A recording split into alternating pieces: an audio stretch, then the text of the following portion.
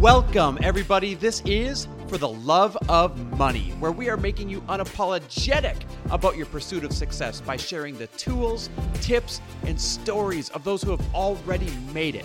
My name is Chris Harder, and each week I will bring you incredible guests in order to prove that when good people make good money, they do great things.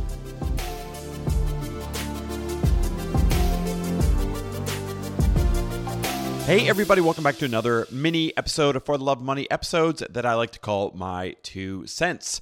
And today I'm going to address a really powerful topic, one that I get more requests on than probably anything else. And that is, how do couples make financial decisions? Like, come on, how do we make this work? This is like the biggest stressor in the world out there. So I'm going to tell you exactly what you should be doing as a couple out there when it comes to your finances. Before I do, I want to remind you to all of my entrepreneurs out there, if you are anywhere between $250,000 and $1.5 million, I have the perfect mastermind for you where we are going to teach you how to get into the multiple 7-figure range year after year after year after year by finding new revenue sources for you and by putting together the best tribe of other entrepreneurs that you otherwise would not have access to. Imagine for 1 year, like 30 other talented entrepreneurs working on your business as much as they are their own. You can't even hire help like that. So listen, if that's you, if you are a traditional entrepreneur, and you're looking to totally up-level your game, get into the multiple 7 figures, I want to take you there in 2019. Get on the waiting list because the waiting list is big and I want the best of the best in that room. I'm going to be so picky.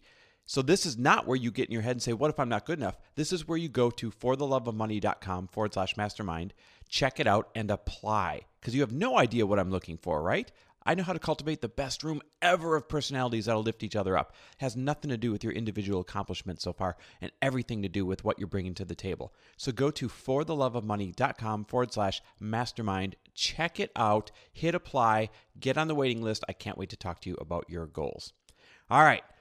How do couples make financial decisions? You want to pull your hair out most of the time.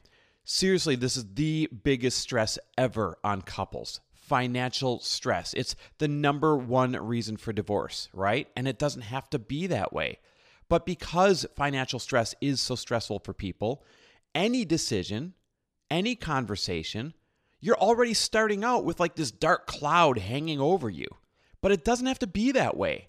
Here's a few ground rules that will literally change the game for you as a couple. If you subscribe to these ground rules, if you actually promise to follow through with doing these, then I can promise you a much better feeling around your finances, much better results around your finances, and a much better relationship. Literally, that is a promise to you. So here we go. Number 1, set your ego aside. Set your ego aside. In a relationship, no matter who pays the bills, no matter who claims responsibility for the finances on a regular basis, it's actually no one's fault where you are today. You're a team. And to blame the other person is to say that you yourself don't have any role in your financial future. And that is actually as disempowering of a thought as you could possibly have. You should both have a strong interest in your financial goals. I know of way too many stories where the husband or the wife woke up one day and the other one broke the news to them that they were totally bankrupt, right? That they're in extreme trouble, end of the world. Listen, nobody should be waking up and discovering that. This is not your partner's fault. This is your fault for not taking ownership and interest in your finances long ago. So this is your wake-up call. If this is you, that's okay. If you've been putting your head in the sand up till now, this is your wake-up call to say, hey, honey, I want to be a part of this. I want to find out where my strengths can add to our finances, and I want to meet on this on a regular basis. In addition, if you are the one that handles most of your finances right now, you too need to set your ego aside. If things are going really well, it's not only because of you. It's a team effort. Even if you're the only breadwinner, it's still a team effort because you know darn well you would not be able to thrive at work the way that you are thriving without your significant other supporting you. And if the opposite is true, If you take care of the finances right now and you are in trouble and you know it, don't worry. It's not only your fault. You don't bear all the blame. So set your ego aside. Stop pretending to be some great provider and tell your partner the truth about your situation. You're not protecting them by keeping it all a secret. You're disrespecting them by doing so. In addition, share your fears around your finances, both of you. It's okay to be in unfamiliar territory, and it's always easier to navigate it together. That's why you guys got together in the first place, in order to navigate the good and the bad together, because you know you're stronger together. Well, your finances are no different. And finally, keep old stories out of it. Keep the old stories out of it. Stop repeating the same story from 5 or 10 or 15 years ago. It doesn't matter who came into the relationship with more debt, or who made that stupid investment 3 years ago, or who made that bad purchase 5 years ago. Living in the past will only bring anger and depression. Living in the unknown future will only bring you unnecessary anxiety. Living in the now is the only way to have certainty over your financial situation, and certainty is empowering. So let's move on to number 2. Number 2 is this: learn your communication styles. This is imperative. No matter how right your message is, or no matter how urgent your message is, your partner will not hear it if it's not in a way they can receive. Let me repeat this. I don't care how urgent or correct your message is. If you are not giving it to your partner in a way that they can receive it, well, then it might as well not even be given at all. This is where you need to choose to learn how your partner wants to be communicated with. When I came home from corporate America and decided to start working with Lori on her brand, this was our biggest struggle for 6 months.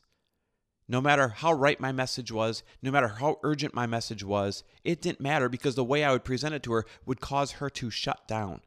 And when it comes to finances, this is the same with a lot of you. And so Lori and I had to actually stop and acknowledge it and say, all right, when I need to bring up the budget, or when I need to bring up sales goals, or when I need to bring up money, how would you like me to bring it up? And I mean, really explain how you would like to have it brought up. We literally practiced and role played how I should bring up the budget and when I should. We literally practiced and role played how I should bring up our finances or sales goals or launches and when I should. And when we ironed that out, everything else all of a sudden fell into place, because I knew how she wanted to be approached on it. So now she could actually hear my message instead of shutting down. And I know this is going on in a lot of your households as well. So you must learn each other's communication styles. If you don't do this, nothing else will work going forward. Number 3, have a budget. Set some goals.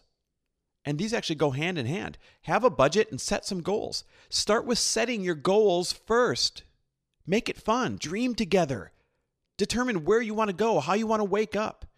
Mark different milestones along the way that you're going to celebrate on the way to this goal.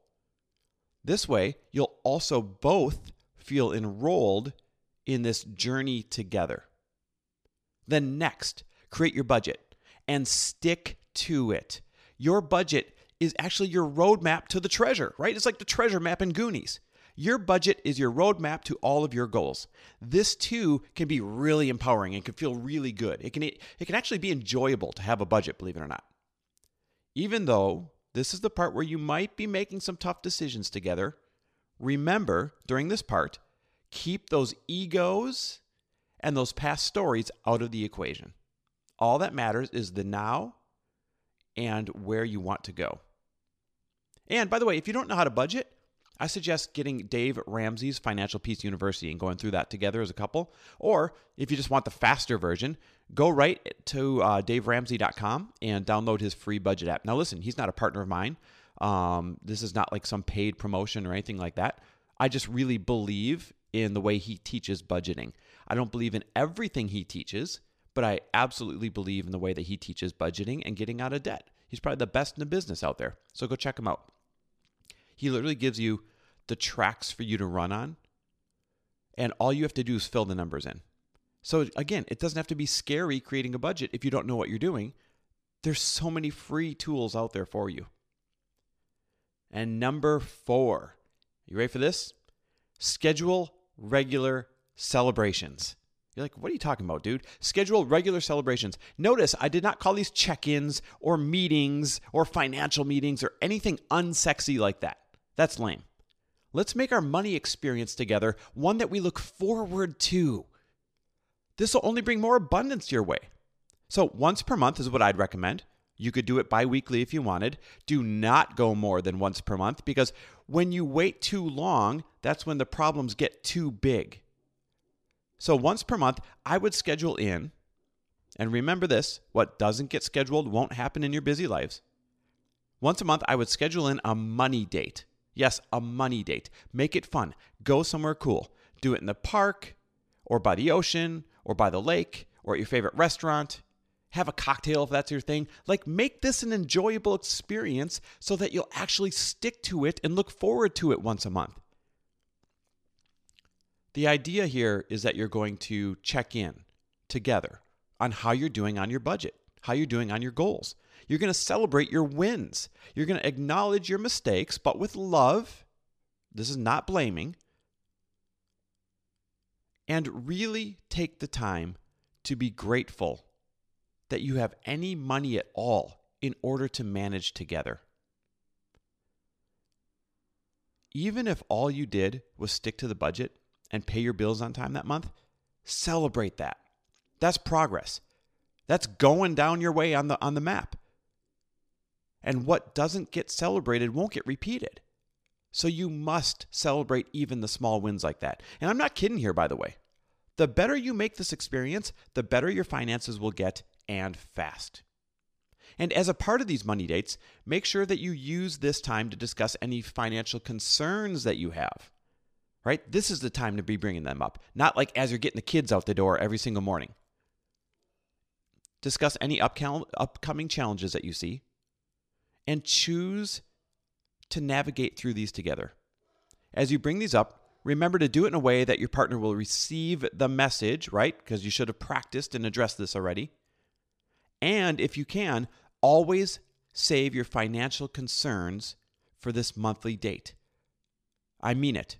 Get disciplined about this. Bringing it up all the time, unless it's urgent, will only continue to make your finances seem like a challenge all the time, like they're always bleak, like they're always hanging over you. They don't have to be brought up every single day. They don't have to be talked about all the time. Finances actually don't even change that quickly. Even if you get an unexpected bill, it usually doesn't have to be addressed immediately. Save it for the date. Guys, here's the bottom line. Money and your financial future should be exciting. No matter where you are right now, it can turn out extraordinary. Lori and I have been happy broke, and we've been happy rich, and it is way better being happy rich, trust me. And you too can take that exact same journey. But the reason it sometimes doesn't feel that way, if I'm being honest, is because you're always likely reacting, not being proactive. You're usually only bringing up the bad news, but ignoring the good news. Even little news like, yay, we stayed on budget this month. You're always blaming instead of being empowered to move both of you forward. And you're living in the past when all you really have is the now. So my 5th piece of advice is this. Stick to the plan. I mean it, all of it. The budget, the dates, the promises, everything. Your integrity plays a role in your financial success here. And your integrity is what's going to make you show up when it comes time to sticking to the budget and sticking to these dates and sticking to these promises.